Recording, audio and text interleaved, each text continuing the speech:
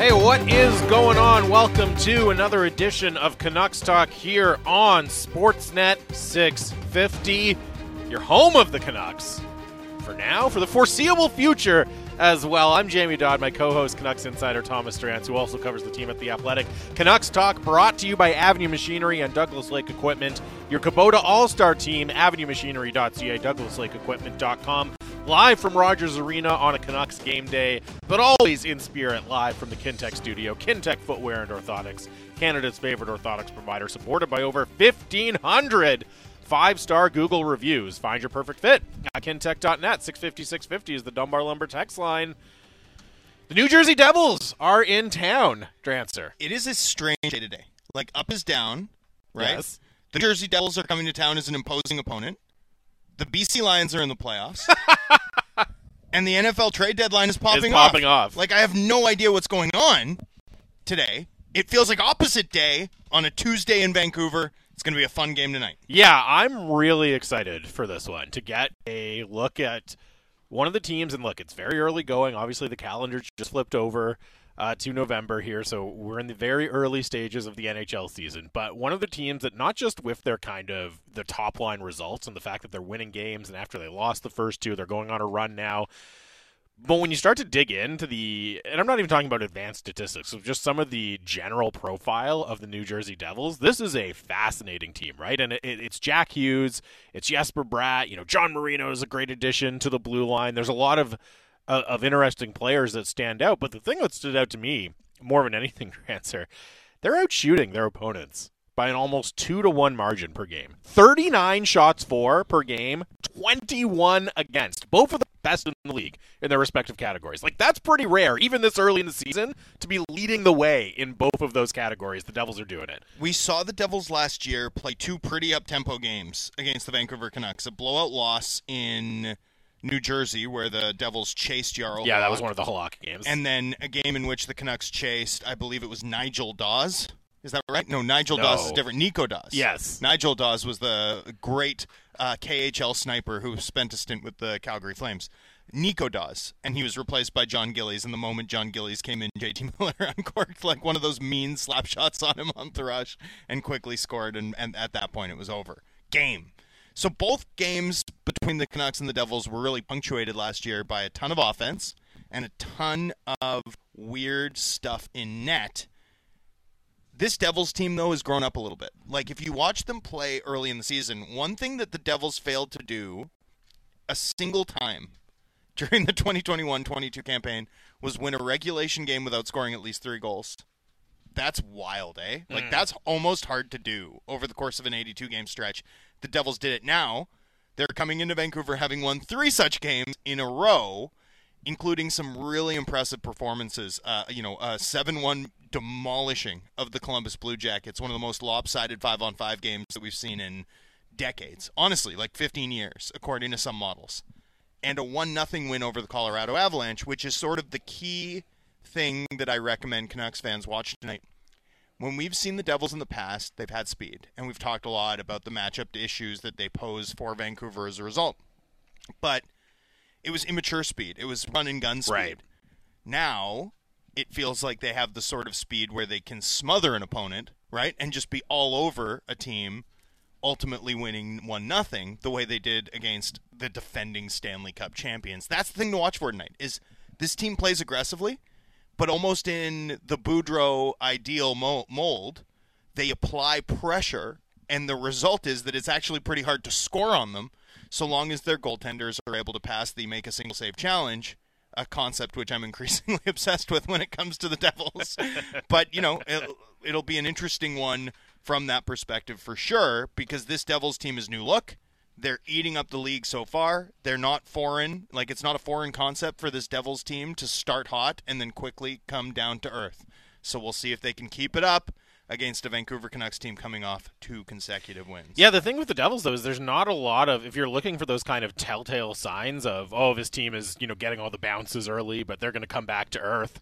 And I'm not saying they're going to be this dominant or as impressive as they have been so far all year, but there's not a lot of those signs that you would typically look for to look at a team and say, this is smoke and mirrors. It really does just seem to come down to the goaltending for the New Jersey Devils. And Obviously Mackenzie Blackwood has had his struggles again this year. Vitek Vanacek has been better, not exceptional by any means, but he's given them some decent starts. So I'm not exactly sure which goaltender we will see tonight at Rogers Arena, but that's certainly something the Bears monitoring. The other thing I'm going to be watching in this one is the special teams battle, because the Canucks have kind of quietly, I think, climbed into the top 10 in the league in terms of power play percentage. They're up to 25.8%. Of course, you get 2 power play goals in back-to-back games. That's going to do early in the season.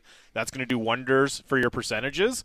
We knew the Canucks power play would warm up. And also not a coincidence that those are their first 2 wins of the year, right? Then when all of a sudden you start clicking, you start getting those power play goals. And the Devils, on the other hand, have one of the best penalty kills in the league at 93%.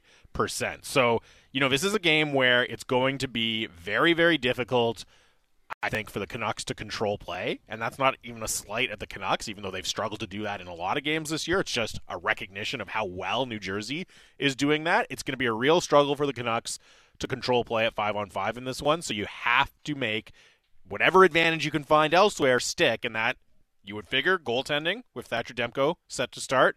We'll see what performance we get out of Thatcher Demko, and if you can find a way to win the special teams battle as well, that's going to be really, really crucial, because it's going to be tough sledding at 5-on-5 tonight.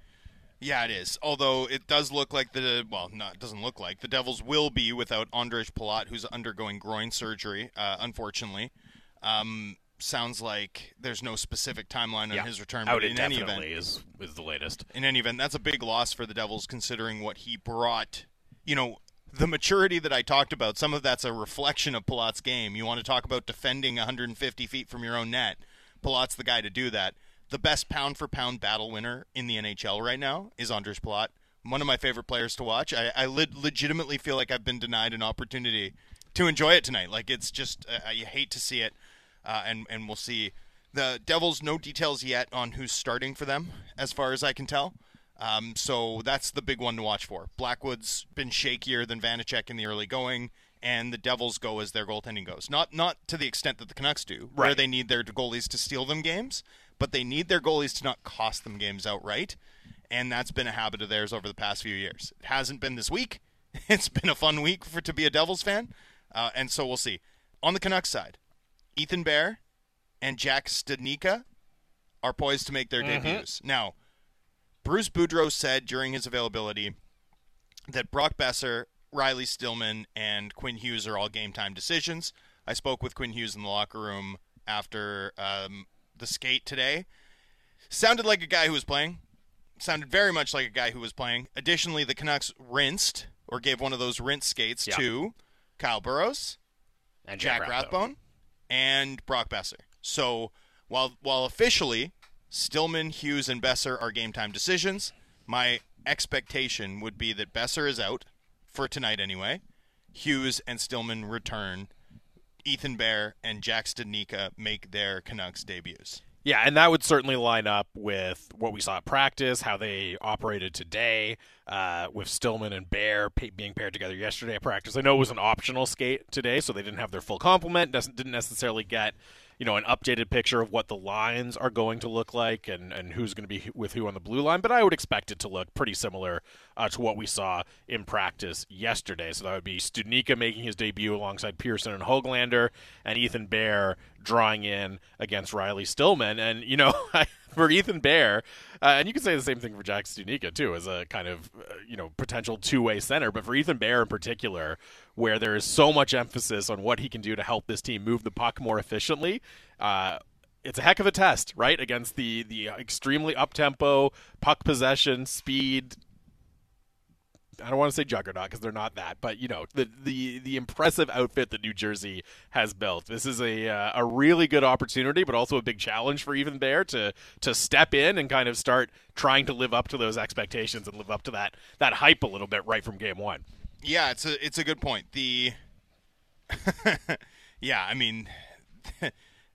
So it's a tough go though, right? Because Studnicka's only played one game this season, right? Yep. Ethan Bear's played 0. He's been a healthy scratch for 21 straight. So they're being thrown into the fire for a team that, I want to say there's expectations, but there's going to be restlessness if this team doesn't perform well tonight, right? We're still in that stretch where, although the back-to-back wins and that stellar performance against Pittsburgh has given this team some room to exhale, I don't think it's given them meaningful breathing room in terms of how this crowd's going to respond should the Devils come out and play the way they have for much of this week in this building tonight, right? I think that's still going to be a tough environment, and you've got you're throwing these guys into the fire, as it were, against a really, really good team. So we'll see. We'll see. I think the thing to watch for with Studnicka, and one thing I've sort of tried to explain to people, particularly in the wake of the Myronberg reaction, the prospect huggers who didn't want to let Myronberg go. Studnicka's going to quickly win fans over because he really does have one of those motors. He's got some heavy feet. Like, I'm not saying he's Tyler Mott out there, but Right. he's got the motor and the work ethic that you can't help but root for when you watch him play. Ethan Bear, I'm really curious to see. It's going to be understandable if he's rusty. I do think we're going to have ease our way in on Ethan Bear, not get too worked up or read too much into an errant giveaway, some positioning issues. Like, all of that should be expected for a defenseman coming to a new team, particularly when they've gone this long between NHL games. So I think with Bear, we really do have to be grading on a curve here. We really do have to cut him some slack as he eases his way into the system, eases his way back into being a regular. And, with Studnicka, I suspect that he's just going to win fans over really quickly with the work rate. But again, is that line going to be fourth line minutes, as you pointed out yesterday? I think you're probably right? Like, I wouldn't be a stunner to see that that line play sparingly over the course of the game, particularly relative to the Podkolzin Amon line, which, we've seen how much Bruce Boudreau trusts that trio. And the other point with Bear is I would expect he's going to be eased in a little bit as well. Like, he's probably going to skate on the third pair with Riley Stillman, who's, returning to the lineup as well. We know, Boudreau's very comfortable with the top four of Hughes, Schenn, OEL, Myers, even with the way OEL is playing, even with Quinn Hughes coming back after a bit of a layoff. Like, those guys are going to play an awful lot. I think it's going to be more about picking the spots with Ethan Bear. Yeah, this team needs to be comfortable with those guys. I mean, make no mistake, sort of the unsung force behind the Bruce There It Is Canucks run was the level that Myers and Oliver Ekman-Larsson played at, particularly defensively.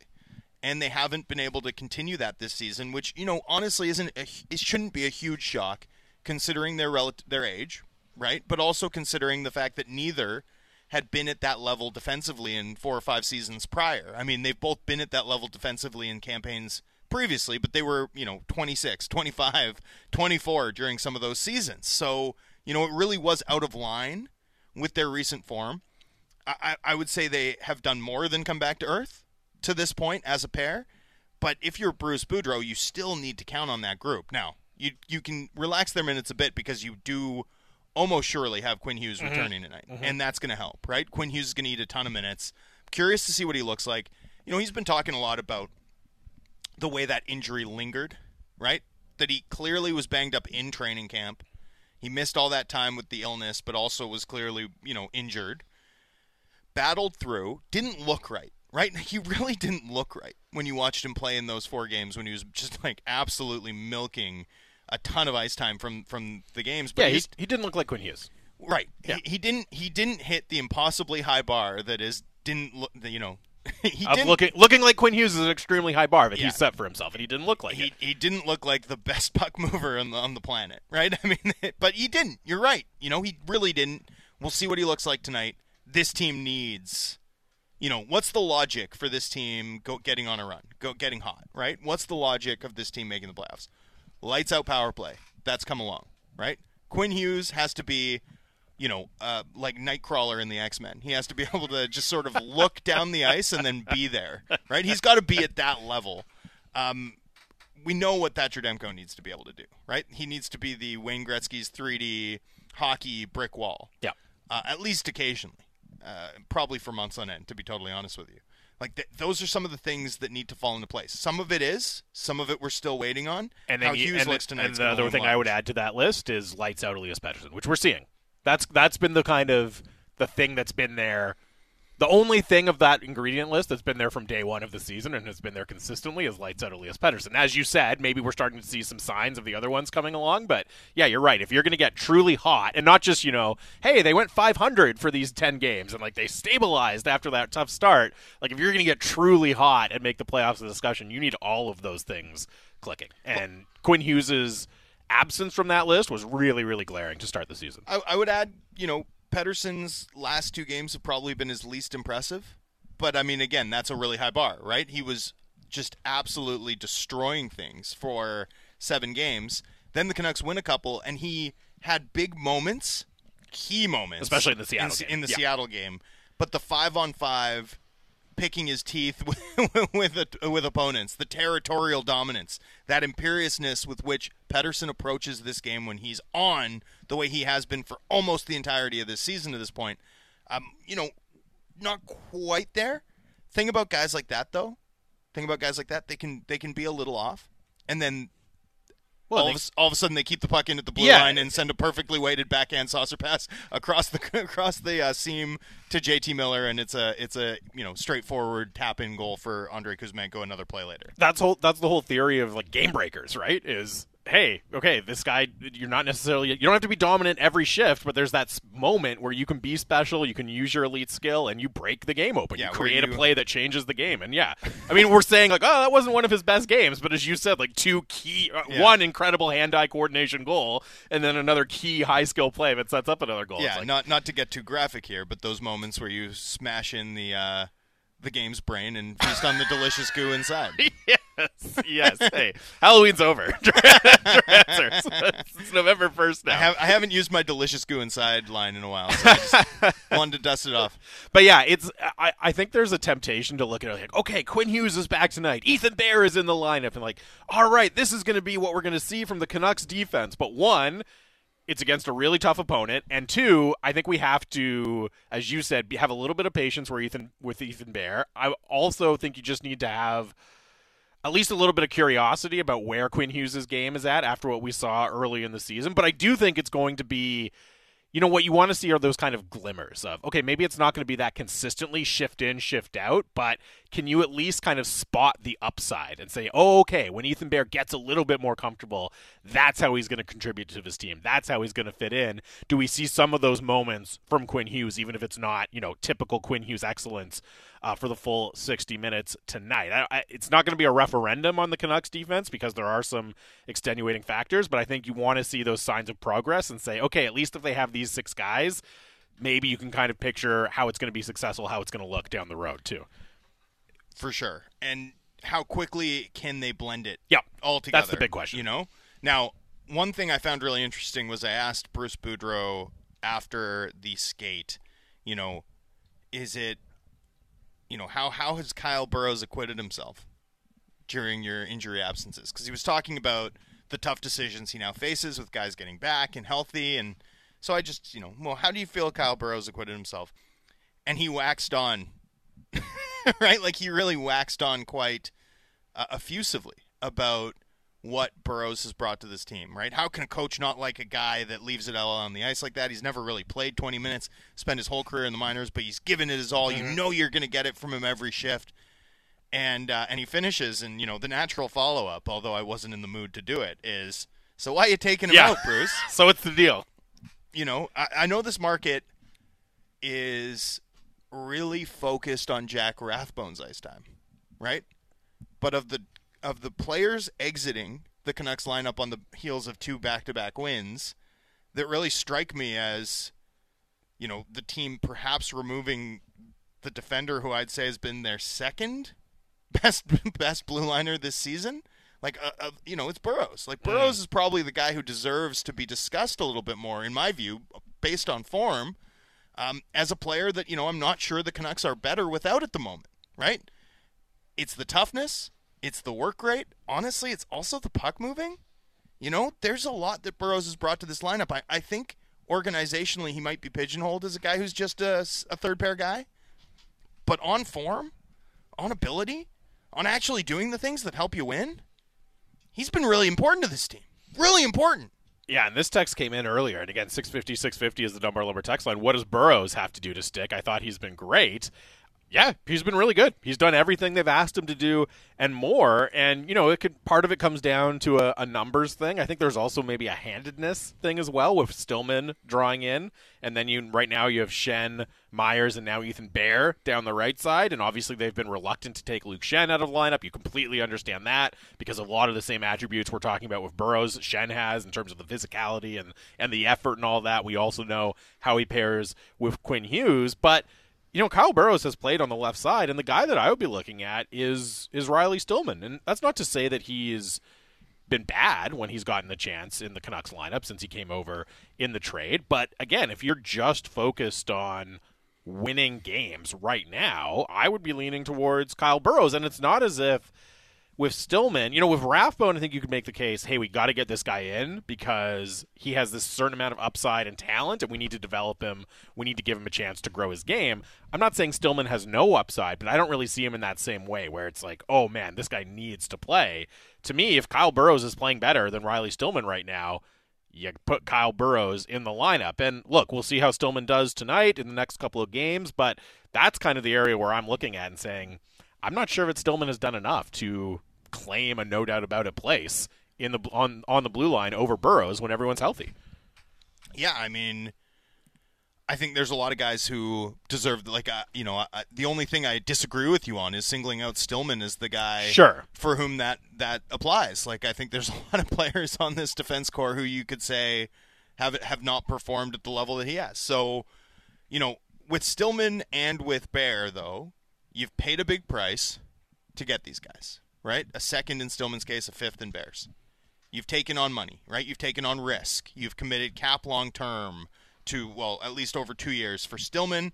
And, in Bears' case, sure, the Hurricanes retained to make his cap hit more palatable for this season, but his QO is not based off of the retention number. It's based off of his full cap hit. You have to make decisions on these guys in the next little bit.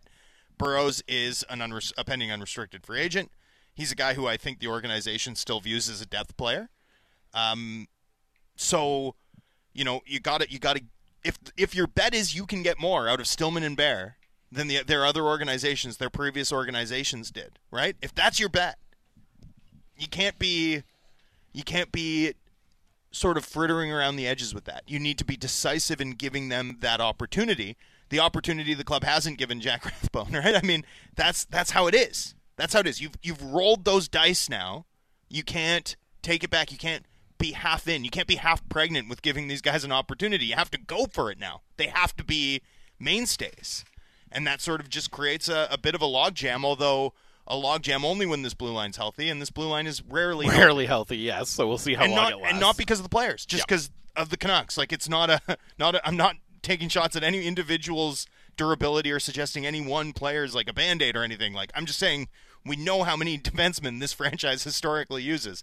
We know that the moments where it's like, oh, there's a log jam at D never last long, right? Like, things change quick when it comes to the availability of Canucks defensemen historically. The only thing I get what you're saying about, hey, you acquired these guys and so you got to play them. You got to see what you have there. It does kind of, though, it feels like maybe a little bit contradictory because isn't this about, raising the standard and putting the best team on the ice and they're still trying to win and go for the playoffs and dig out of this hole? Is it about that or is it about, let's see what we have in these guys in the future, right? Like that's my only question. I understand, hey, we paid a pick to get Stillman, so we're going to give him the chance here, but I don't know that it should come at the expense. I don't know that there's the upside there to justify it coming at the expense of, again, per your stated goals as an organization, trying to salvage this season and still trying to push for the playoffs. So it just feels like another one of those instances where maybe there's not that alignment, that kind of philosophical alignment top to bottom. Look, it's not the biggest deal in the world. We're talking about kind of who's going to draw in as the sixth defenseman on a game-to-game basis. And as you said, look, they're not going to be healthy forever.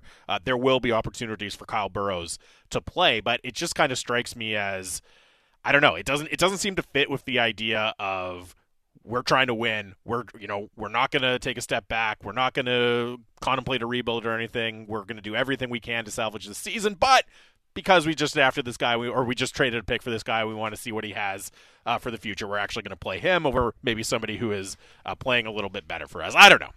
Anyways, that's all I wanted to say on that one. 650 is the Dunbar Lumber text line. It is a Canucks game day against the New Jersey Devils. Keep your thoughts coming in. The great Jeff Marek will join us from Sportsnet Hockey Night in Canada. Of course, you hear him on the Jeff Marek Show here on 650 as well. He will join us to talk all things Canucks. That's coming up next. It is Canucks Talk on Sportsnet 650.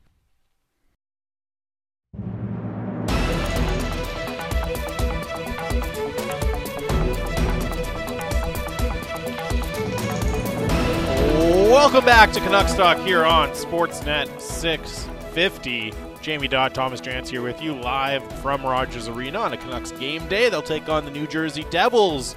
Another battle of the Hughes brothers, with Quinn Hughes looking set to make his return to the lineup. Of course, Jack Hughes for the New Jersey Devils. Puck drop is at 7. Pre-game coverage begins at 6 here on Sportsnet 650. 650 is the Dunbar Lumber text line. The smart alternative. Visit Dunbar Lumber on Bridge Street in Ladner or Arbutus in Vancouver online at dunbarlumber.com. You can get your thoughts in. Jeff Marek will join us momentarily here on the line. We'll dig into the Canucks with Jeff as well. And in fact, right now we are very pleased to welcome. He is the host of the Jeff Marek Show across the Sportsnet Radio Network. You also see him on Hockey Night in Canada. You hear him on 32 Thoughts, our pal Jeff Marek. Jeff, thanks for doing this. How are you? Quite the business card. What else can I do? Can I sweep up on the way out, please? Jamie, answer. How are you guys doing? We're doing well. You must have like comically oversized business cards to fit it all on there, Jeff. Okay, all of the different roles that you do. Clown car of business cards. Yeah. Well, I figure like there's a couple of things here. Part of it is job security, and the other is what I like to call the bicycle theory of sports media in Canada, and that is if you keep pedaling really fast, you won't fall off, and two, if you spread yourself out in a lot of different departments, it makes it really difficult to fire you.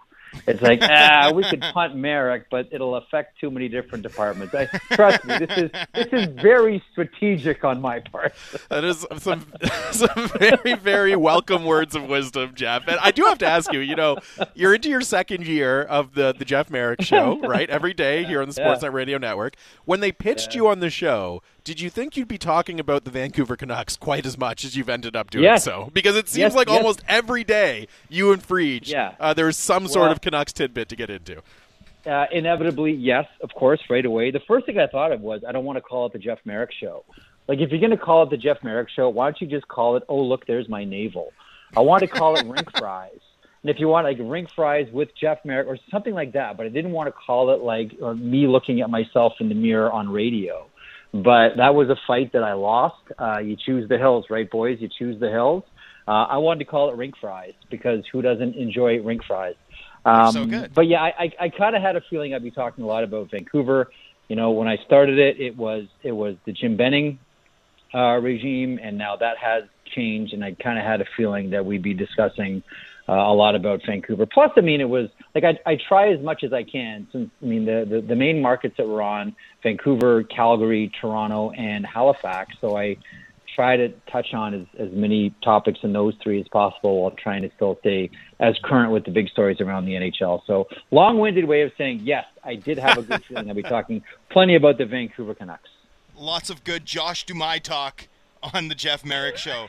Hey, Jeff, thinking about the 2 years and the focus on the Vancouver Canucks, what's the biggest difference you notice, or is there a difference, in how the club is discussed today within the industry and around the league versus how they were discussed a year ago? Oh, that's a great question. Well, it's interesting because it's kind of been a bunny hop, hasn't it, Drancer? Like, initially there was this movement towards, there needs to be a change, and whether it was going to be the coach, whether it was going to be the general manager, whether it was going to be both, and both, ended up, picking up pink paper and the fax machine. And then there was that sense of optimism, and we took 2 bunny hops forward. And there's Bruce, there it is, and the winning streak, and everyone's feeling good, and this is fantastic. And there was that optimism, and now it's been the bunny hop back. So really, if I could use a crude analogy, it's kind of been like a toilet seat at a Stag and Doe. It's been up and down and up and down. So it's not like really been one real way to to grasp this thing, it's kind of like I was saying this to a friend of mine a while ago about covering Vancouver. And listen, you guys do it more thoroughly than I do. You're right there. But I always say it's like trying to grab a handful of water. Like, good luck, because this thing is always changing. So any answer that I kind of give you right now could change in 5 minutes, could change after the first period of the Devils game tonight, could change after the third period of the Devils game tonight, could change tomorrow. That's, to be honest with you, that's part of the charge and part of the thrill about covering Vancouver right now is I kind of feel, and maybe you guys get the same feeling as well, that we're sort of been constantly on the verge of, quote unquote, something happening. Yeah. And I know there's this sort of element of waiting for Godot, and is he going to show up, and is he going to, like, we're sort of waiting for that to happen. And I think that's part of the thrill of it. So I can't really do like the snapshot in time for you, Drancer, of what, you know, what's different about the two. Because it's kind of felt like for the last two seasons, the Canucks have been on the precipice of, quote unquote, something big happening or a new direction being sort of charted here. I think there's a lot of balls in the air, and we're just sort of, you know, waiting for something to tip. How's that for a way to describe it? Well, and to your point about, you know, sort of anticipation and constantly kind of digging through all these different tidbits and smoke signals to see what we can glean, you know, over the last 10 days, Jim Rutherford and Patrick Allvin have been kind of making the rounds, right? First with Rutherford on After Hours, and Allvin's been speaking to the media here. I know Rutherford's been giving interviews as well. Do you feel like you've gotten any more sense of certainty about the direction of the team based on listening and reading to what they've had to say? And I guess I would also add just what has kind of stood out to you about the various comments from the Canucks top decision makers? Well, one thing that I found really interesting was how, you know, after Rutherford was on After Hours, and that got a lot of attention. Like, this is Rutherford. We've all, you know, covered Jim for a number of years, and we know that when someone asks Jim a question, he's going to give them an answer. And whether it's, you know, an uncomfortable answer, you're going to get an answer out of Rutherford. And it was some of the most compelling television. And I've always been a huge fan of After Hours to begin with, but it was some of the best television we've seen in a while. And Rutherford obviously was very generous with, you know, his opinions and sharing his time. And he could have said, no, I don't want to do this. We're going through a horrible situation right now. Please, let's have some respect for us. But like Jim did it. What I found really interesting was that started to obviously pick up like right away, everything, you know, Rutherford trending on Twitter, etc. And then it seemed like 5 minutes later, Patrick Allvin came out just to sort of remind people who the GM was here. You know what I'm saying? Like, yep. I found it interesting, like sort of how quickly the two both tried to get out in front here, as like we all understand how the dynamic works, right? But I just thought it was interesting how Allvin got out almost right away after Rutherford. It's I don't know that I'm going to have a handle on the direction of this team. Like, honestly, like right now I'm using Bo Horvat as the judging stick here. Like, what's the decision on Bo Horvat? Like, is that going to give us any indication as to which direction this team is going? To me, it kind of does. I mean, it's a difficult spot here for Horvat. He's the captain of the team. We all know about the struggles in October, and he's got the contract, you know, perhaps weighing on him and his agent Pat Morris in the back while they try to, you know, help shepherd this team along. You know, that to me is the one curiosity. I know there was a lot of, you know, eyebrows raised about, again, the JT Miller, you know, contract signing, and that's been gone over so many times that I don't want to bore anybody with it right now. I've kind of moved on to the Horvat decision and the Horvat situation, and, you know, is there a chance he doesn't re-sign with Vancouver? Is there a chance that they have to move him come trade deadline? That to me is sort of the one person that I'm using as, and maybe wrongly, as an indication of which direction this team is going to go in. Yeah, I mean, it's definitely a useful bellwether in that for a team that's spoken sometimes like they're rebuilding and sometimes like they're all in. The Horvat decision is going to tell us a lot. Meanwhile, he's got 6 goals in 9 games, Jeff. What are you seeing from Horvat in terms of his form? Are you enjoying contract year Bo Horvat as a force?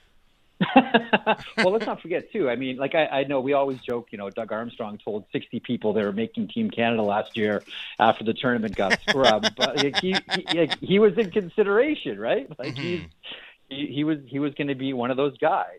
Like, it's hard. Like, first of all, I'm really impressed that through all of this, because let's not forget, too, like, I know players will always say, well, I'm not thinking about the contract. I'm not considering the negotiations. I'm not calling Pat every 5 minutes to find out where we're at. And that's great. That's fine. But to be honest with you, Drancer, Jamie, sell that to the tourists. I'm a local. You can sell that to the people that want the novelty items when they travel. Like I'm one of the locals here. Like it does weigh on you. And to be quite honest, like I'm really impressed at how that doesn't seem to have affected Horvat at all. Like when an agent will say, well, he's not really worried about the contract. He's just putting his head down and he's playing. Horvat is. Yeah. Like to me, this is a remarkable, like outside of the actual numbers and the performance and the face-off percentages and how he's helped JT Miller specifically this season get out of his early season funk. Like the fact that this guy's able to just bite down on the mouth guard and play like this when he has all of this swirling around, to say nothing about valuable and expensive airtime dedicated to him and his contract and his future. It's instant audit on his entire career. I think it's commendable. Like I kind of come at it. I've always said, I don't cheer for teams, I cheer for people. But Horvat's one of those guys. So I kind of come at it from a little bit of a bias because I really like the player, and I always have going back to his junior days.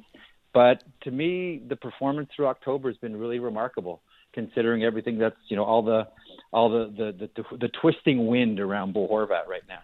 When the audience in Vancouver is going to love this quick anecdote, but I got to tell it to you in the context of selling it to the tourists. But when I graduated from university in Toronto into a wrecked economy, the only job I could get was seasonal bus tour guide work in the city of Toronto. And to keep it interesting for myself, I'd make stuff up and see what I could get people to believe. And one of my favorites was we'd go down McCall and Queen, right by OCAD. I know it, yep. Yeah, and you know how there's all the above-ground wiring, right? There's like just such a thicket because of the sort of nexus for the streetcars. And I'd point up at it and I'd say, this resembles a raptor pen from the movie Jurassic Park, and that's where the basketball team gets its name. And all these people would start taking, these people would start taking photos of the power lines. My bus driver just cracking up as it happens. Hang on. By the way, good for you. Bravo. Yeah, that was a good line. Tourists. Like there's a long-standing tradition. And it's like, they used to fashion the key to the city out of a pickle, and there was a royal designer that would shave the key to the city out of a full sour pickle, and that's how things were done a century ago here, back when it was called York, before it was even called Toronto. It's so much fun, right? You got to keep it interesting for yourself. So we have to amuse ourselves after all.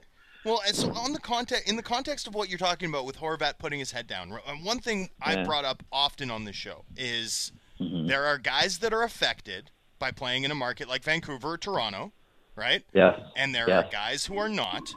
And Horvat is, I don't know if there's ice water in his veins or what, but he's always managed to toe the line with, a level of class, dignity, and honestly, like political savvy that I think is pretty rare. How much would you weight that in Jim Rutherford's shoes in deciding how to proceed with a guy like this? I think that I'm glad you got there, Drancer, because I think that's huge. And I'm going to throw one other name out at you, and it's a very unpopular name, and it's a name people are going to maybe wince at when I say it, but hear me out on this. Please tell me it's not Mark Messier. No, it's not Mark Messier. Okay. Don't worry, I wouldn't go that direction on you. So, what a heel swerve by Merrick. Boom. Well, I was getting worried. I was like, let's end this. Bad line. Gotta go.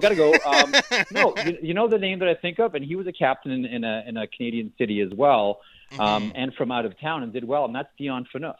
Like the one thing that I will always say, and you listen, Drancer, you just said it.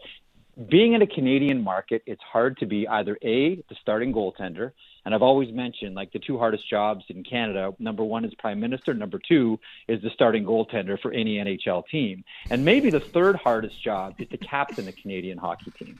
It's to captain a Canadian NHL team, and it takes a real special person. And whether you liked Phaneuf, didn't like Phaneuf, he was out there after all the wins and all the losses and all the bad times and faced the cameras and wasn't shy and didn't go backdoor. And even though he probably didn't want to embrace a whole lot of what was happening with him while he was the captain, he never ran from it. And also, you know what, and this is a big one, and we kind of see this with the Maple Leafs right now as well, is it didn't bug him, right? Like, all the criticism didn't bug him. He was able to shrug it off.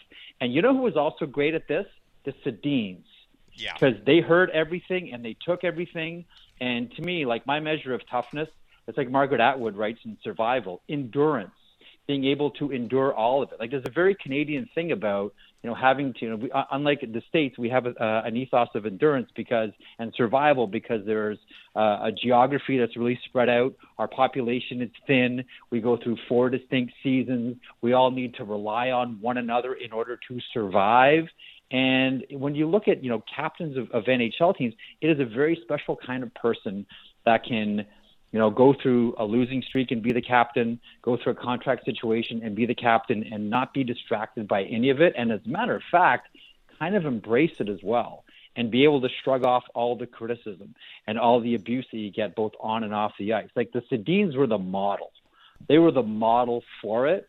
And I know that I don't want to compare right now anyway, Bo Horvat to the Sedins, but I kind of see the same thing. Good times, bad times, Horvat's there. It takes a really special kind of player to be able to, to be a kind of pincushion for fans and just get dart, media, dart, and be able to show up and still have a smile and say, good day, everybody. That's unique. And not everybody is built for that. There's some guys that shrug it off, and there's some guys that take it personally. Phaneuf never took it personally. Horvat never took it personally. The Sedins never took it personally. I had a really interesting chat with Bo Horvat yesterday, Jeff, that had me thinking about the Twins as well. And in the context of his playing, actually, which obviously there's no comparison in terms of the level that they hit.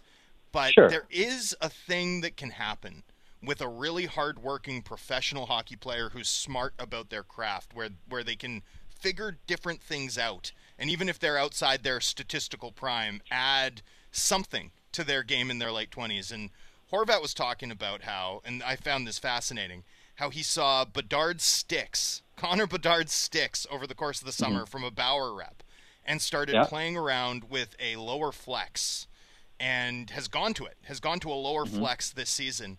And I've noticed a different level of deceptiveness in his shot. What do you think about sort of how that works for guys in terms of that side of the game?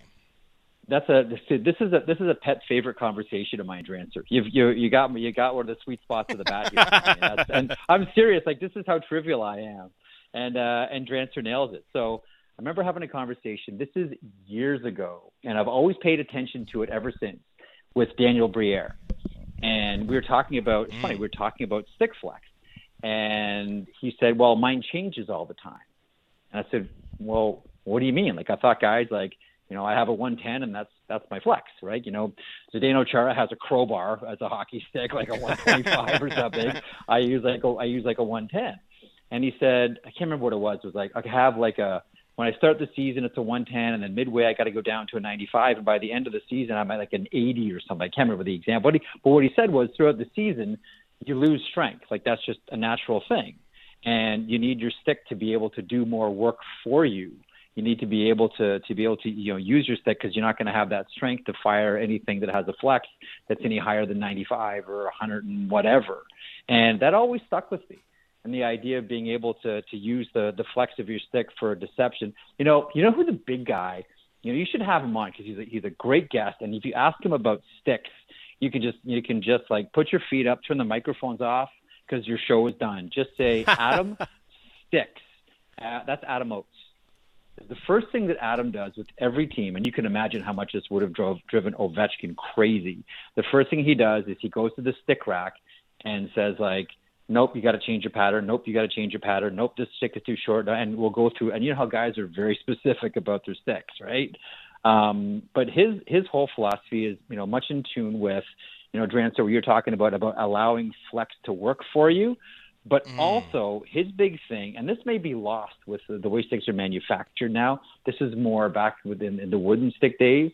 I've had conversations with Adam where he's talked about the art of the lie of the sticks. And Adam's big thing is how the lie of the stick can predict concussions, because the lie of your stick dictates how upright or how hunched over you are.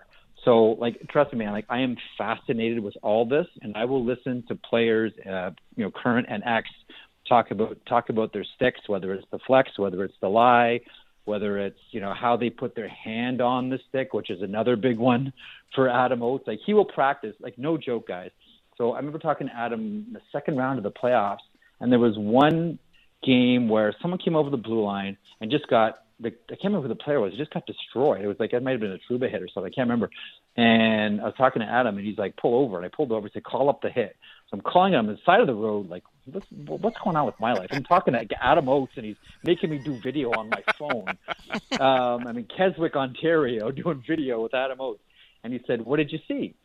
And I said, I don't know. I just saw a guy step over the blue line and get destroyed. He goes, no. Did he have two hands on the stick?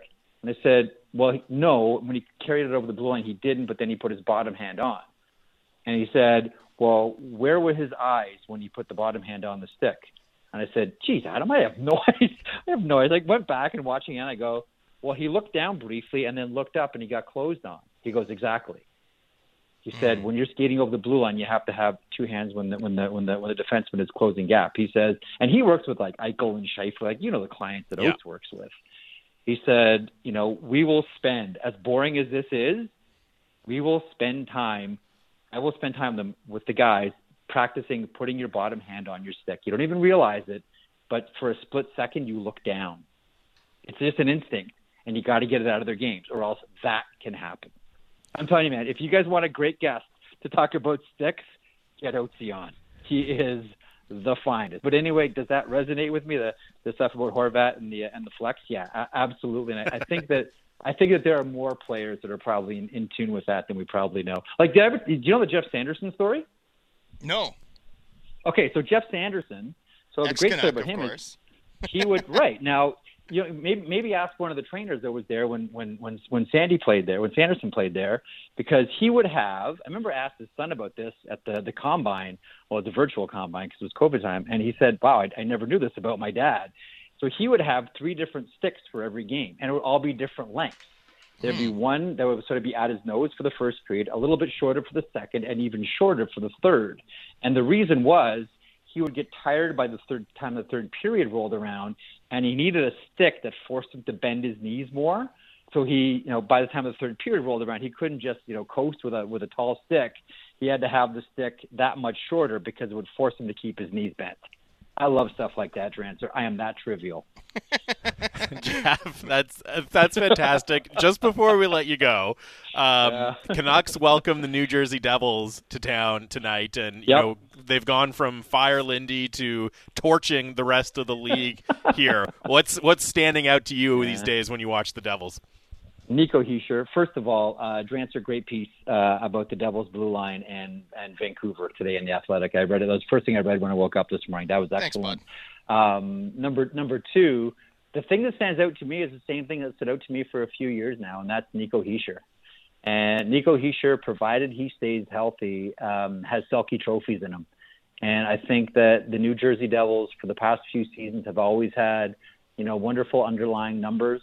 The problem was they couldn't get a save. And we all said the same thing. If only this Devils team could get a save, this would be a team that would make the playoffs. Like, they are right there. And specifically to Drancer's point today, with this blue line, they are there. And with a healthy Nico Hischier, they are there. And with a Jesper Bratt, who's going to get $1 bajillion at the end of the season on a long-term deal, who's now top 5 in scoring or top 6 or 7 in scoring in the NHL. He's looked fantastic, but to me, the guy is Nico Hischier. Like, I swear, like, Hischier is Swiss for Bergeron. Like, that's the way this guy is playing. He's just next level, 200-foot guy. Doesn't matter if he puts up points, although he is a point per game player for the Devils. To me, I can't get my eyes off this guy. To me, he's the best player, hands down, on the New Jersey Devils, full stop. Yeah, I mean, there's no shortage of entertaining guys to watch when they come through town with Hughes and Bratt, but as you said, he's up there on that list as well. Jeff, that was great. We always really appreciate it. We'll let you get back to one of your other 24 jobs or so, and hopefully we can chat again soon. I really want to apologize for boring people by going on about sticks for like 5 minutes and sucking up airtime. I'll try to be more entertaining next time. That's kind of a passion of mine. Drancer knew what he was doing when he brought up the stick. Don't worry. He was laying the trap for you, Jeff. And look. People come to our show for the technical stuff, and I'm not going to talk flex the way you can. So I'm trying to bring the good stuff to the people. Hey, by the way, Adam Oates used the old Sherwood. Yep. When he EMPs, played. baby. Yeah. EMP, right?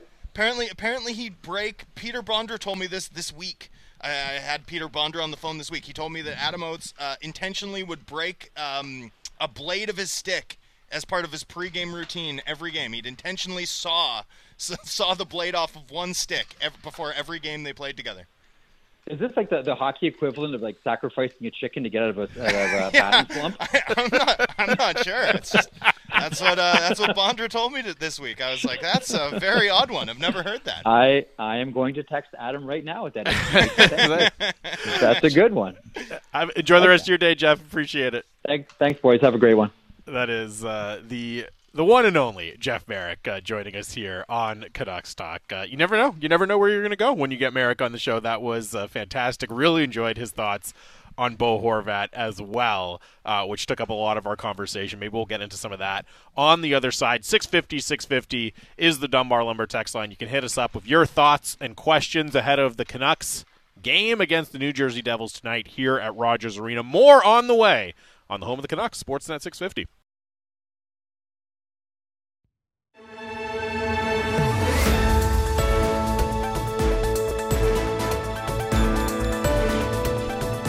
Welcome back to Canucks Talk here on Sportsnet 650. Jamie Dodd, Thomas Drance, live at Rogers Arena. Canucks Talk brought to you by Avenue Machinery and Douglas Lake Equipment, your Kubota All-Star team, avenuemachinery.ca, douglaslakeequipment.com.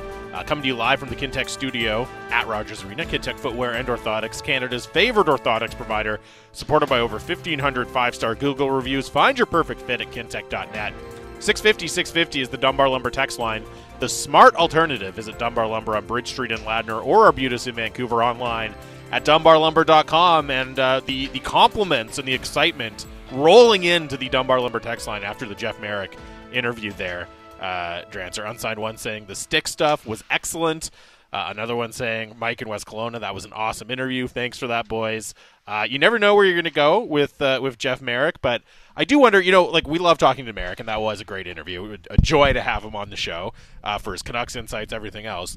A tough guy to nail down sometimes because he is so incredibly busy. I wonder if we just promised every time that we would ask him some arcane piece of trivia about hockey gear. I think that would be like the carrot to draw him in. He's like, oh, okay. Well, if you're going to ask me about gloves, then sure, then I'll come on the show. I mean, gloves are fascinating. Honestly, there's some really good equipment stories around the league, and they're tough to tell because a lot of guys are secretive about what works for them, right? Sure, but there's. Well, that's why a lot of the stories he's bringing up are retirement stories, right? Guys who are out of the league now, and it's kind of okay.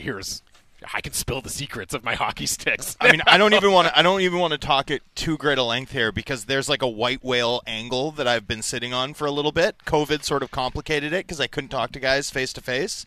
But there's some really fascinating gear stories here. I'll tell you one quick one before we move on. Let's do it. Mike Hoffman is the most accurate shooter in the league, right? I mean, for a perimeter shooter, a high volume perimeter guy. The thing about Mike Hoffman is he doesn't miss the net. It's wild. It's incredible how often Mike Hoffman hits the net. He's a savant. And when I worked with him with the Panthers, he'd go through all these dashes, which is different launch angles on his blade. And he'd have, dash 6, dash 7, dash 8, and he'd adjust it based on the handedness of the goalie or a whole variety of different, just how he was feeling, what stick was working. But he'd have a whole variety of different dashes ready to go on the bench. So you'd never seen a player with so many sticks ready to go, right? Guys have, 4 or 5, but he had a whole army of them because they all had different blades for different goalies or different situations, or if a different guy was passing him the puck on the power play that night. It was really incredible. I'd never seen anything like it, and it actually shows up in the data. He was an outlier in terms of the accuracy with which he always hit the net. These guys are amazing. Honestly, NHL players are unbelievable.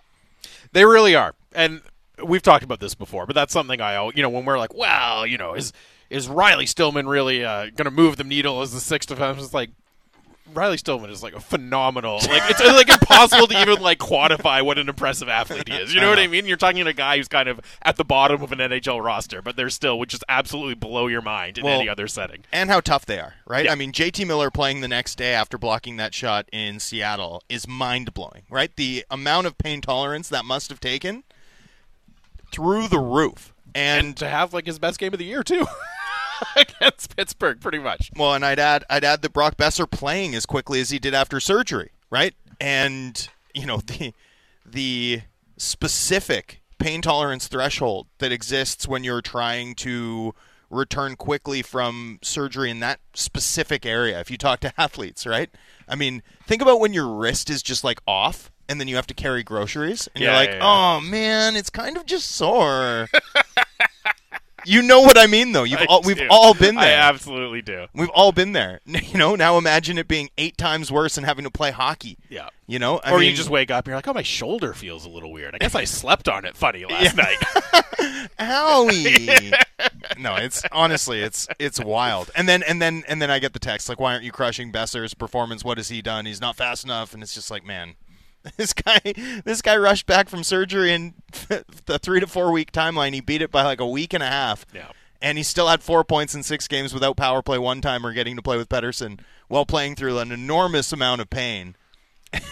What are we talking about? It's wildly impressive. The other thing that stood out to me from the Merrick interview beyond the stick chatter was, we spent a lot of time talking about Bo Horvat. And he, I think, very correctly said that whatever direction things go between the Canucks and Bo Horvat will be a really important bellwether and signal as to the direction the team is going, right? If they ultimately do bite the bullet and trade him, if they sign him to a long-term extension, whatever it is, it's going to tell us an awful lot about what the team is thinking. And, the other thing that stood out to me hearing Merrick talk about Horvat, and this is not the first time that I've noticed it, right? Like he's talked about Bo Horvat plenty in the past, the fact that he was going to be in the mix for Team Canada, all of those sorts of things is I think there's this phenomenon especially in Canadian NHL cities, but you could extend this to just really passionate sports fan bases in general. When a player is young, like in their first, second, maybe even third year in the league, there's a tendency, I think, for people in the market to maybe get a little too excited about them sometimes. But then as the player ages, it becomes more and more about picking apart the flaws in their game, and you've seen them so much, you start to get almost more negative than people outside the market are. And it's always really striking to me to hear Merrick talk about Bo Horvat because it just comes across so clearly how much people around the NHL and around the game value what Bo Horvat does and how highly they hold him and how they evaluate his game. And, we get texts all the time criticizing Bo Horvat, right, for various different things. And yet you talk to somebody outside the market who covers the game, who talks to a lot of people outside of the market, and it's a very different story. And I don't bring that up to say, Merrick is right and all the people who are criticizing Bo Horvat are wrong necessarily. Like, you're all allowed to have your own opinion about a player. You don't have to agree with what the people outside the market are saying. But I think it's an important piece of context as you're trying to kind of understand where this is going. Like, Bo Horvat, we always think, Canadian fans, they overvalue their own players. Like, I think this is a situation where people here are undervaluing Bo Horvat and underrating and underestimating how much the rest of the league values him. And as you're trying to kind of discern, what would a reasonable number be? What are the dynamics at play in this Bo Horvat? I think that's really important to keep in mind. People around the NHL, very, very high on Bo Horvat by and large. Well, and we'll see how much the cap goes up, and we'll see what happens with Larkin, because those are the two factors outside Horvat or the Canucks' control that will impact his ultimate valuation, right? There's a reality that you hit when you hit unrestricted free agency, and it becomes less about comps and market value and perception and more about what will one person pay, right? Much like the housing market. What will the top bidder pay? Yep. To land a guy's it's worth services. What somebody pays. There's a reality that sets in, and that reality can be cruel, or that reality can be eye-popping. And that's sort of what we'll navigate here. And in the meantime, Horvat's put himself with 6 goals in 9 games into a real spot where he's going to be able to chase 30. He's going to get to 30, and he's going to be able to chase 40. And that becomes a very, very different conversation, right? Rutherford's commentary, what was it, last week or this week to my colleague at The Athletic, Pierre LeBrun, was, we have a disagreement. We have a disagreement on exactly where the numbers are. We'll see what the league thinks, right? That's sort of one thing about unrestricted free agency. It tests that argument. It gets solved. Much like arguing about the result of a game. Like, I think the Devils are really good and the Canucks are in tough tonight, but they have a huge edge in net, right? That if I predict that the Canucks will win tonight, well, there's going to be a game that will have an outcome, and we'll see. Like, there's a reality check that comes right away. In evaluation disagreement between a player or between a team and a pending unrestricted free agency, come July 1, that argument will be settled one way or another. Anyway, let's talk about the game tonight. I want to note something interesting. All right. Canucks are barely underdogs tonight, right? Like, the Devils are barely favorites, according to our friends at Play Now. I know you have it up in front of you. It is the Devils on the money line are minus 115, the Canucks minus 105. So basically a pick'em. Basically a pick'em. Extraordinarily slight favorites. So the market, or Vegas anyway, is not quite yet buying what Lindy Ruff and the New Jersey Devils are selling, I would say, right? They haven't confirmed their starter, by the way. They had all their goaltenders leave the ice at the same time during morning skate. Incredible. Good stuff. Incredible. Good stuff. I really like that. So, we'll see who they're starting. Maybe just picture them like awkwardly walking down the hallway together in all their gear, so that nobody's going first. no, giving no information away whatsoever. Sidestepping. Yeah, sidestepping down the hallway in their gear. Kind of like the you remember those like duck soldiers in The Fifth Element? Kind of like that. Yes. You know what I'm talking about. I do know what you mean. Sweet reference, bro. Everyone knows your references are sick, Trance. All right. Gonna stop talking in the third person.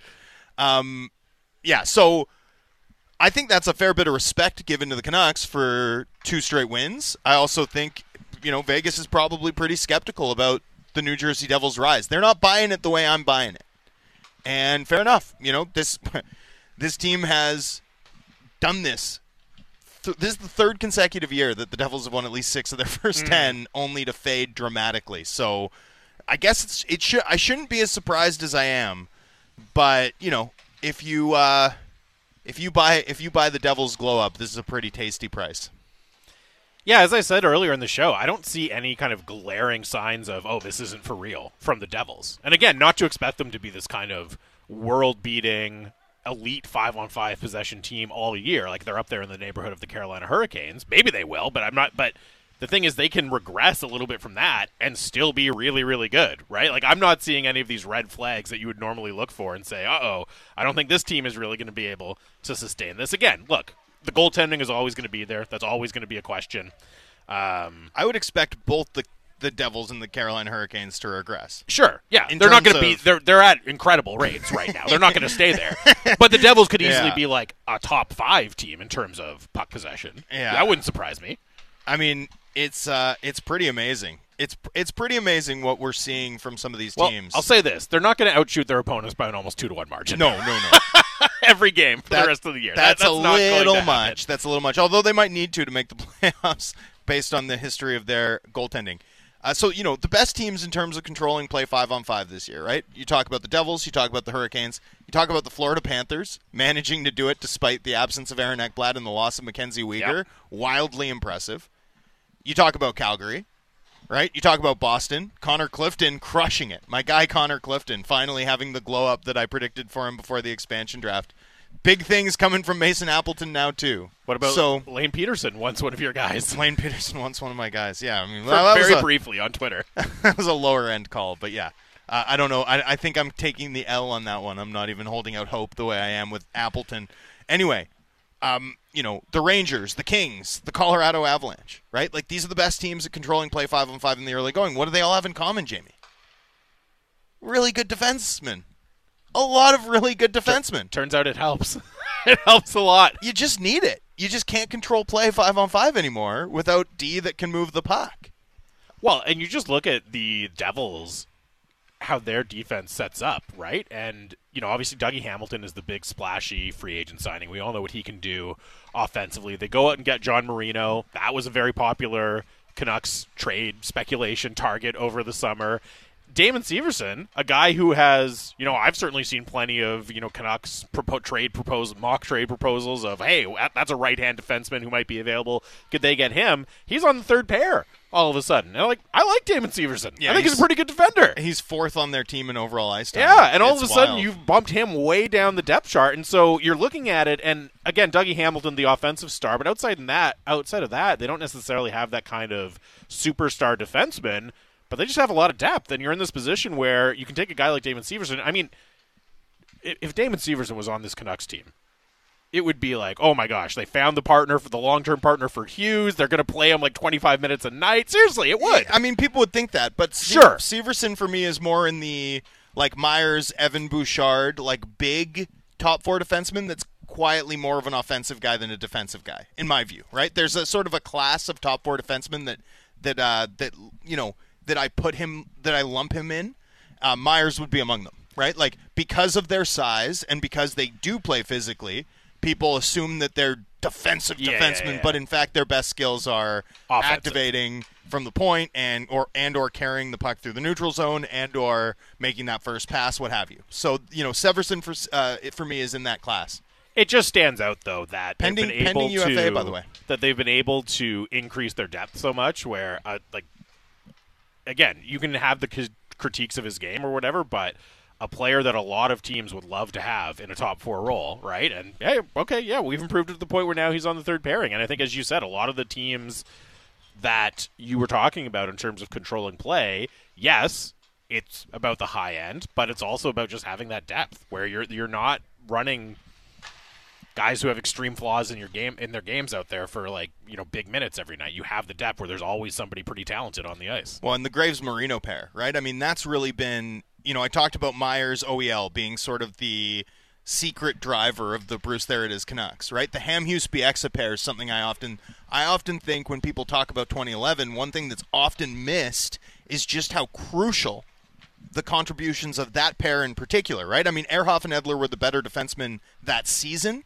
Over the course of 82 games, I think Ehrhoff was the only guy who played all 82 games. But in the playoffs, in terms of who got the toughs and who crushed those minutes, Hamhuis and Bieksa were kind of the spine of that team. Right now, Graves and Marino, are that for the Devils. And, acquired back-to-back summers from teams that needed to move them for cap reasons to accomplish other things, right? Third and a good prospect, a second and a good prospect. And I wrote this at length today, and you can go check it out at The Athletic about the work the Devils have done rebuilding their blue line. And I'm not going to get too much into the weeds here because we sort of talked about it yesterday, but, that's like one thing I often get when I talk about my cash in hand theories and my sort of view of the primacy of cap space in resetting a group quickly. One response we often get is, it's not like a Devon Toews is available every summer. And you're right. But a Ryan Graves is, right? A John Marino is every summer. Every summer. And those guys aren't Devon Toews. No, they're not. But they're really good. And they're really helpful. And with them on the ice right now, John Marino has been on the ice for 8 goals for 2 against, 5 on 5. Ludicrous, right? And there's some luck there. There's some good fortune. But everything about what that pair is accomplishing while playing toughs is wildly impressive. And that's going to be one of the things to watch. Here's another thing to watch tonight, by the way. Damon Severson and Elias Pettersson. I don't know why. I don't think there's any actual animus between them or anything. But they always go at it. All right. They always go at it. I don't know why. But Severson always plays Petey really tough. And Petey never likes it and always gives it back. And it's always fun to watch. So keep an eye out for the Severson-Pettersson grudge tonight. Nate from Comox texted in about the point about the defensemen and the Devils. He says, how is it possible we gave up a third and a second for Dermott and Stillman? Colorado got Devon Toews, and the Devils got Graves for a second and a prospect. I think it was 2 seconds for Devon Toews, but still, the point stands. And he says, why did they refuse big moves, go for the fringe guys? The added-up draft pick value is insane for depth players. It's because you need the money, right? I mean, the Canucks were saving the Leafs a bit of scratch with Dermott, but it was 1.5, pretty modest. You know what I'm saying? And there was market for him. They were saving the Hurricanes a bit of scratch, which is why they only had to pay a fifth for Bear, and got them to retain once they took Lane Peterson's deal, right? So, I mean, the difference is when you're trading for Graves or Taves or Marino, you're saving the team 4+, and in Marino's case, on a long-term deal. In Taves' case, on a long-term deal, right? So, if you can eat or if you can solve problems for another club, they will pay you, right? If you can't, it's hard to pull off those deals. Very hard. Well, and so much of the speculation with John Marino, it revolved around one of the Canucks' surplus wingers or forwards, right? Like Brock Besser, Connor Garland. But to your point, that's not actually solving the salary cap problem for Pittsburgh, right? What they needed to do, they weren't trying to make that quote-unquote hockey trade. What they wanted to do was clear that salary off their books. Now, who knows? Maybe there was still a deal to be made with some sort of framework, and it didn't come together for whatever reason. But I think it illustrates, as you said, it's a lot easier to get it done. It's a lot easier to make deals when you have that cap space and you're not trying to convince another team to take back one of your salaries, right? When you're saying, hey, I hope you really like Connor Garland, because they might not. And that doesn't mean Connor Garland's a bad player. It doesn't mean he doesn't have value with other teams, but just different teams are going to have different evaluations of different guys. It's different with draft picks, where every team is going to value draft picks a certain amount. Every team is going to be excited to bring draft picks in to the organization, right? Like it greases the wheels so much when you're trying to make those deals. We've somehow made it this far without talking about Jack and Quinn Hughes. I was just going to say, you're talking about things to watch and Pettersson and Severson. I was like, there really is no shortage of deeply entertaining things to watch tonight. This is a really interesting game. Like, this is going to be a lot of fun. I'm looking forward to this one in a way that I don't always. Like, this one to me is extra fun. Now, Jack Hughes and Quinn Hughes have a bit of a different dynamic, I think, than, we always want brothers to be rivals. We always sort of set them up as rivals. And, we're used to Henrik and Daniel, who were so competitive with one another, right? I mean, to the point where,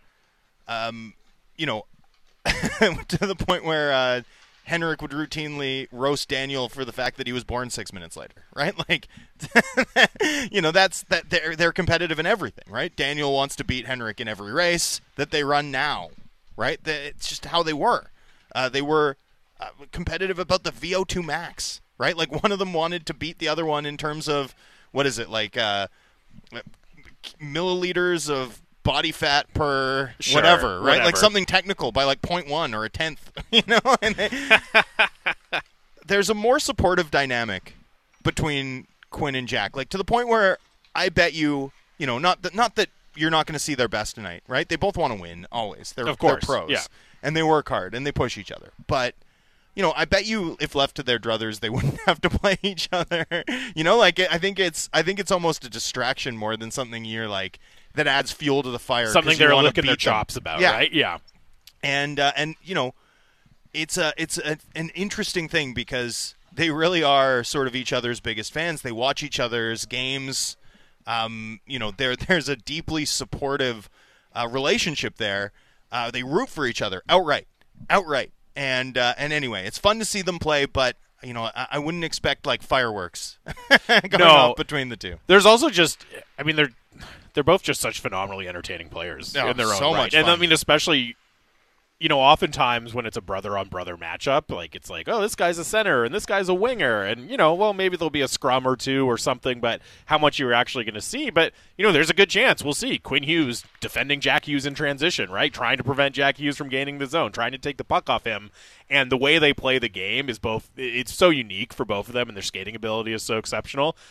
Again, there's no shortage of things to watch for in tonight's game. It should be a really good one, and the battle between the Hughes brothers is right up there for me. 650 is the Dunbar Lumber text line. Final segment of the show coming up. Get your thoughts and questions in. Hit us up. Let us know what you're thinking about, anything on your mind. We'll weigh in on that in the final segment. We also will hear from Canucks head coach Bruce Boudreau and his comments to the media ahead of tonight's game against the Devils. That's coming up next. It is Canucks Talk, Sportsnet 650.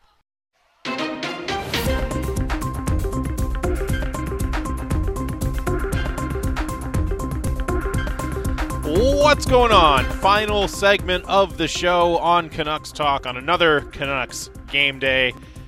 We're live at Rogers Arena. It's myself, Jamie Dodd, my co-host, Thomas Drance, where the Canucks will take on Jack Hughes and the New Jersey Devils. Tonight, 7 o'clock puck drop. I believe it's on Sportsnet 360 tonight. Had a texter who's having trouble finding it on TV, so there you go. Check out 360. And, of course, full pregame coverage here at 6 o'clock with Satyar Shah and Dan Riccio. Batch and Randeep will have the call, and then Bick and Sat with your postgame coverage on Sportsnet 650. Lots more to get to. We've got some good questions coming in, but first, let's hear from Canucks head coach Bruce Boudreau addressing the media earlier today ahead of tonight's game.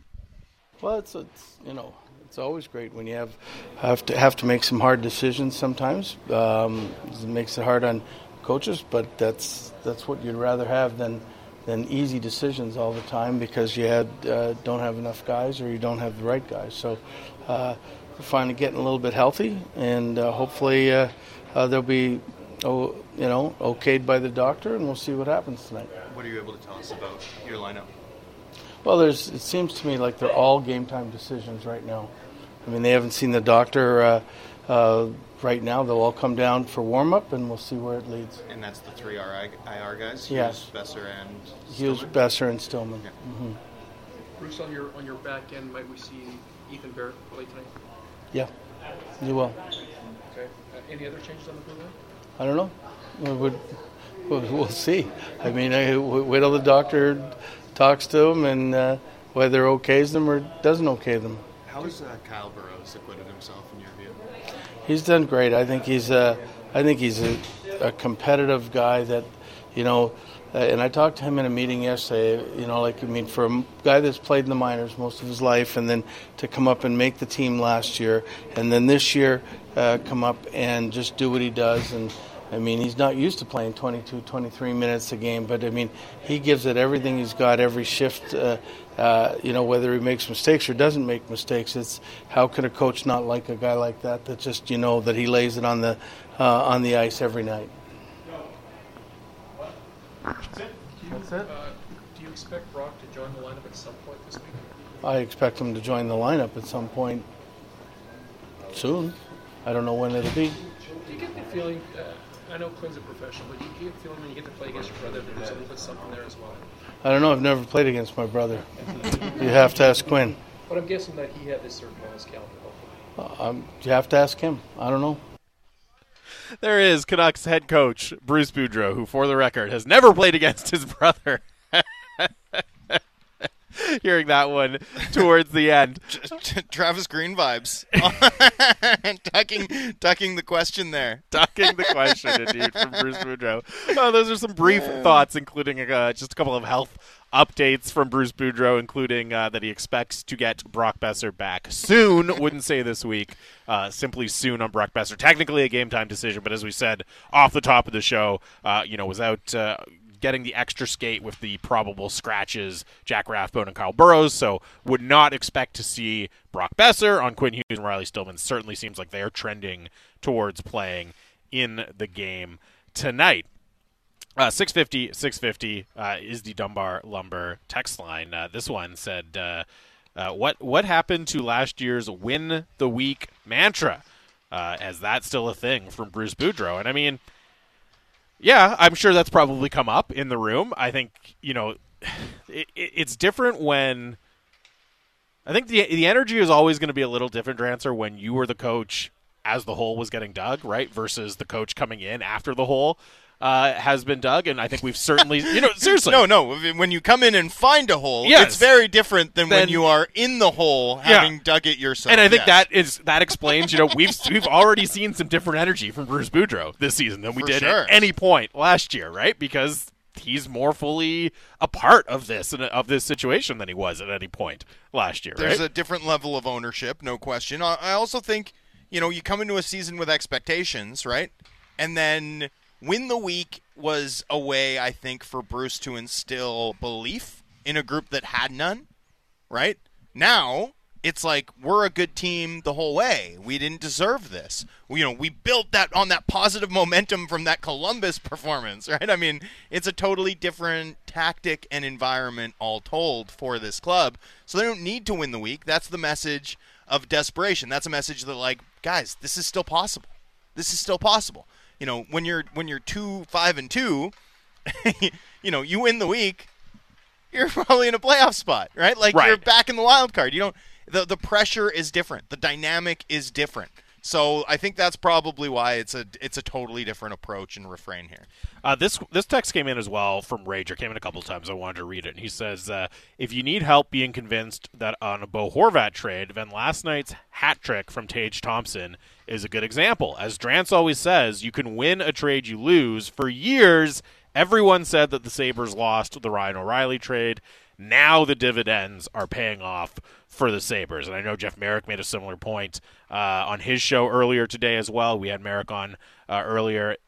Tage Thompson, obviously, with the big night, having a big year after last year's big year also for the Buffalo Sabres. And I thought that was an interesting text from Rager, just saying, yeah, sometimes you have to be willing to take a swing. You have to be willing to make those tough decisions. It might not pay off right away, but it can pay off down the road. Look, I've got some weird Tage Thompson takes. You'll be shocked to learn.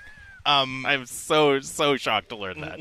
One thing about Tage Thompson that struck me when watching him play the Saturday, like, I often think about this with another prominent, oversized Buffalo-based athlete in Josh Allen, where, like, I watch Josh Allen on a football field and he doesn't move like a normal human being. Like, he moves like a heavily CGI'd Marvel superhero, like Chris Hemsworth cutting through the forest in whatever movie. He looks like he breaks the rules of physics in a way, right? Where it's just like, that shouldn't be possible. You shouldn't be able to stiff arm a 300-pound lineman like that as a quarterback. And Tage Thompson kind of feels similarly. Like, I always used to think when guys like Joe Colburn were getting hyped, or like whatever 6'7" center prospect everyone's drooling over is getting, their praises widely sung, I always used to think, I bet there's a reason why there's never been a Hall of Fame 6'7" centerman. Like, I bet you there's a reason why most of the best centermen in hockey are like 6'1" to 6'4", right? Like, in that range. I wonder if there's a cap on how tall you want to be actually be super effective in the middle of the ice.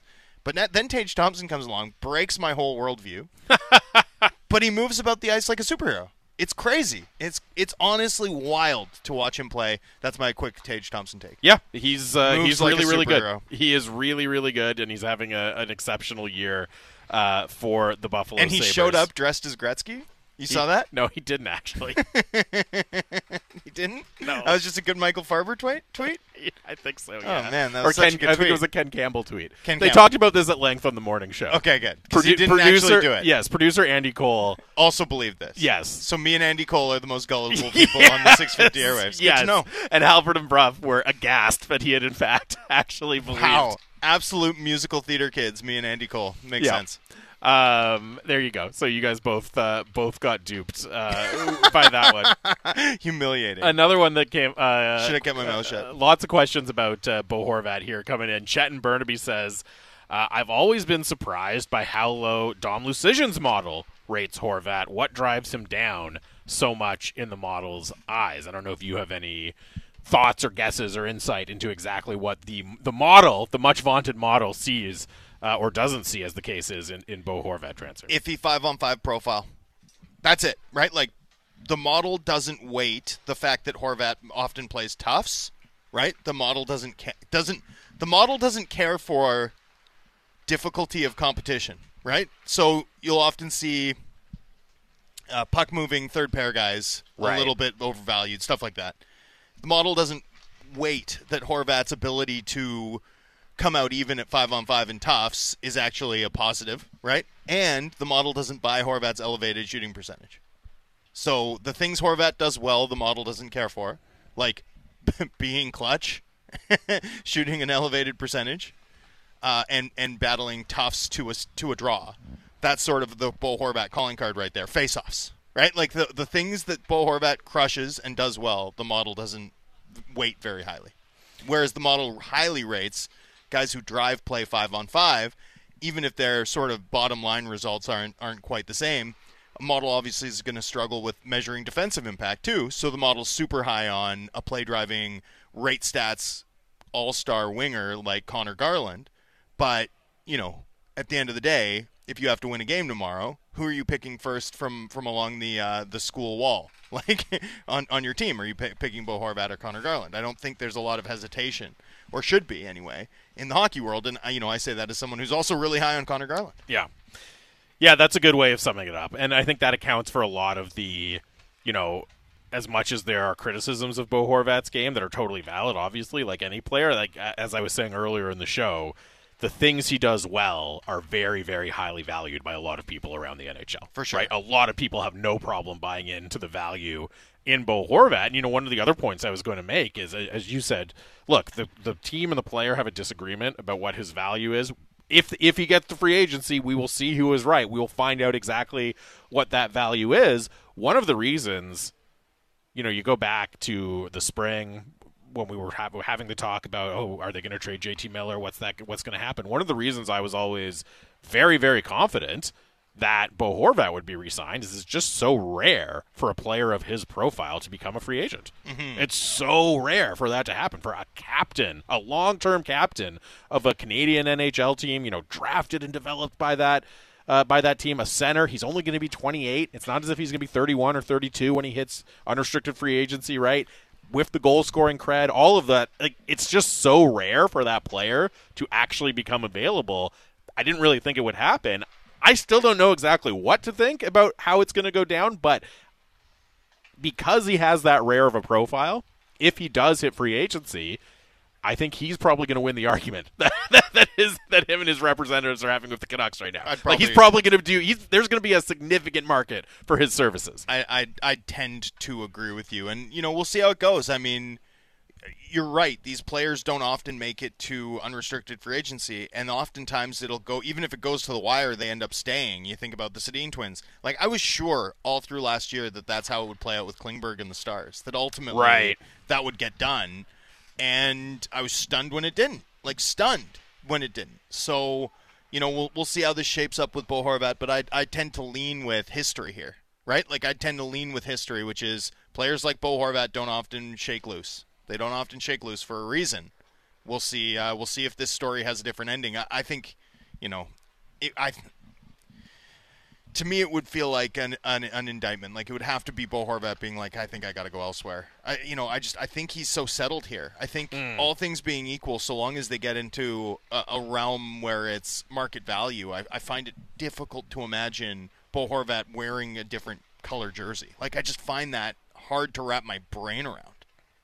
I do too, and I've been really consistent about that point. I would have guessed beginning of training camp, they'll announce a deal. Oh, I remain shocked based on the organization's own thinking about the matter that Miller ended up getting done first.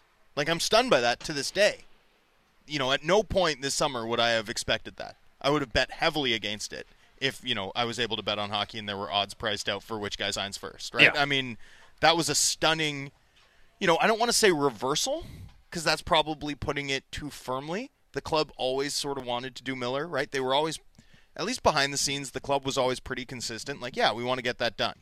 But behind the scenes, the Horvat talk was we want to turn the team over to him, right? So to have lingered for as long as it did during the summer, and then for the push to have instead come to sign Miller, and Horvat still lingering unsigned at this point, that was unforeseeable in my view.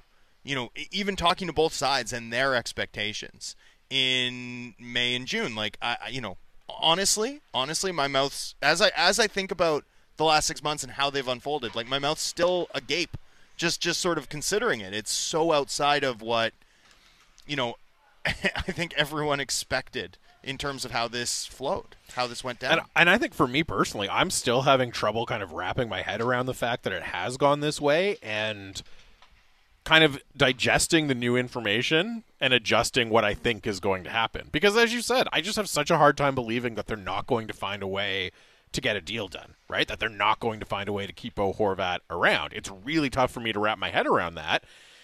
And yet I look at everything else happening with the team, and I also can easily say it's really hard for me to wrap my head around them extending him. Yes. Yeah. Then finding common ground on an extension that makes sense for him, from his perspective, with their salary cap situation. Like, I'm in a place where I can't really wrap my head around or foresee either of the potential outcomes right now. Well, this is one thing that I've been thinking about a lot. You know, you go into the offseason and you've got a lot of work to do this summer, right? I mean, that's the thing about this team is it takes a lot of work to disassemble it, but it also takes a lot of work to keep it together. Like, it's going to require a lot of diligence. And honestly, it's going to require trades just to stay the course. Like, this is what happens to win now teams, which, make no mistake, is how the Canucks are positioned based on the contracts that they have on the books, the volume of picks that they've sent out, and the volume of sort of expiring deals that they've got. You think about the RFAs now numbered Dermott, who, if he returns, could play big minutes on this team. Let's be real, right?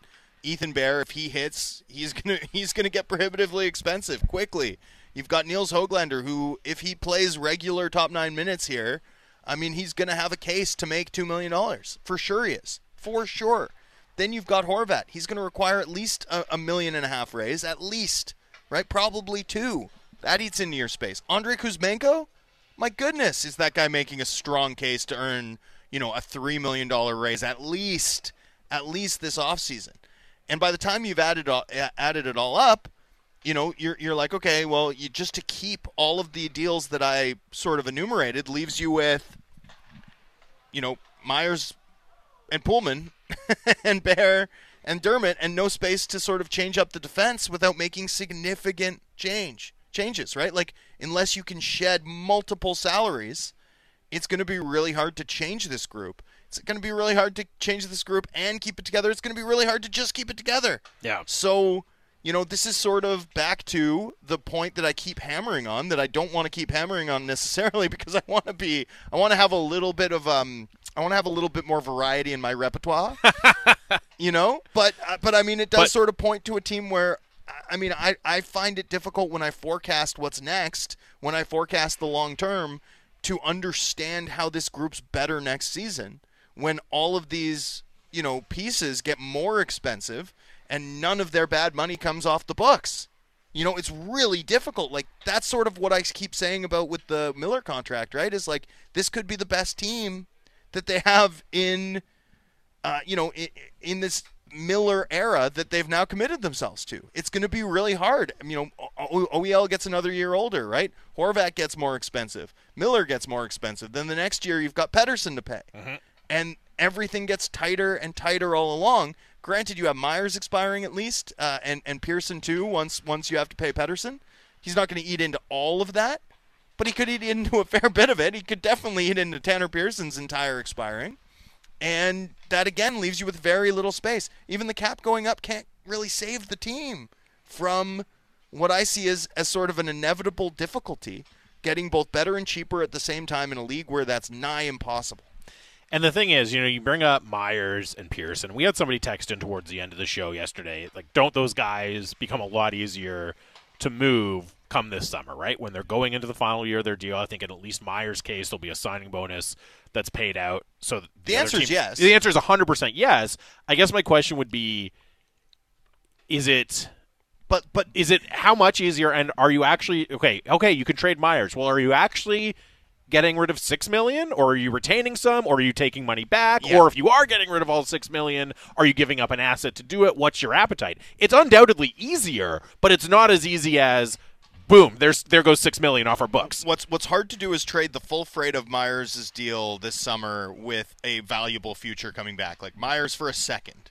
That's the home run trade that you probably can't find, right? That's where it gets complicated. I mean, sort of, I think the Canucks even encountered that with Miller, where teams were like, well, we need you to take 2.5 back. So, I mean, it's really hard to move money. And if you are moving full freights of contracts, the returns suck. It impacts what teams are willing to pay. Again, it's not that teams are coming hat in hand to you to solve your problems. You have to find ways to solve theirs in a way that benefits you over the long term. And, it's an incredibly complex league now. An incredibly complex league. And one where the rules, the guaranteed player contracts plus the hard cap, in my view, really make it incumbent on an organization to choose between the present and the future. And I do think that this is we've reached a point where you have to embrace the cycle, in my view, if you're going to win cups in this league, if you're going to be a championship team, even if you're going to be a durable contender. You have to accept that when your window's closed, you're going to go down, and you might as well go down with a purpose. And you've got to accept, too, that when you've got a chance to win, as Rutherford did so well in Pittsburgh, right? The thing I always praise him for. All in, baby. Like there's no reason. Again, I say this a lot. One of the biggest mistakes of the Gillis era wasn't the guys they drafted. It was that they made 4 of 5 first-round picks during this franchise's best chance to ever win a cup. Like, all of those picks should have been players that could have helped the team extend the window for an extra year or two, or help them win a round, or help them in the fateful moment. And, that's it. Like, that's how this works. You got to be more aggressive than teams are at the top. You got to be more aggressive than teams typically are at the bottom. And the worst place to be is where this team kind of has been stuck for a while. And for me, I can't figure out first of all, I can't see the signs that this team is sort of putting a jetpack on their back to launch themselves out of the sludge. But also, I don't really know. I don't have like a perfect action plan for doing it either. All I know is that when you're in the middle, that's tough. That's death. It's really tough. And, we got a couple texts coming in here saying, well, they want to keep Bo. What about trading Besser, right? This one, don't you feel like Rutherford and Alvin would rather have Horvat at 7.5 than Besser at 6.65? I feel like they'll do what they can to keep him. That's potentially very true, but they also, they gave Besser that 3-year deal, and we'll see what the trade market looks like for him if they think it's going to be a valuable deal. There are other paths to doing it. If you look at guys like Besser and Garland, opening up a little bit of cap flexibility. But look at the returns. Like, are you? That's the question. I mean, at the end of the day, Besser and Garland are really good. Are you willing to eat the Bjorkstrand deal, or worse than that? Like, are you willing to do Besser for a 5th? Plus taking a $2 million 1-year contract back. Are you willing to do Garland with retained money for a 3rd? Right? I mean, the options, the cost of moving money is so painful, and yet, when I talk about the need to begin, and this is what I did in that piece talking about the Devil's blue line, when I talk about the need to begin to make the moves that position you to make needle-moving trades as opposed to frittering around the edges, trying to, gamble on some Siegenthaler clones, right? Some guys who could be, if they hit, Siegenthaler types for this organization in Bear, in Stillman. It starts by carving out cap space, and the only way to do that is to lose a bunch of trades. Some ugly trades. Ugly decisions, really hard ones. Before we go, the Vancouver Giants have an exciting pre-sale opportunity for the Kubota CHL NHL Top Prospect game at the LEC on January 25th. The pack includes tickets to the White Spot Legends Night that is on November 18th against the Kamloops Blazers. You also get tickets to the November 30th Giants game against the Moose Jaw Warriors, which features top prospect Braden Yeager coming in with Moose Jaw, and you get tickets to a Top Prospects game that is not yet on sale to the general public. Visit VancouverGiants.com/tickets. That does it for us. The Hockey PDO-cast with Dmitry Filipovich is up next. We will be back tomorrow. You've got it on the home of the Canucks, Sportsnet 650.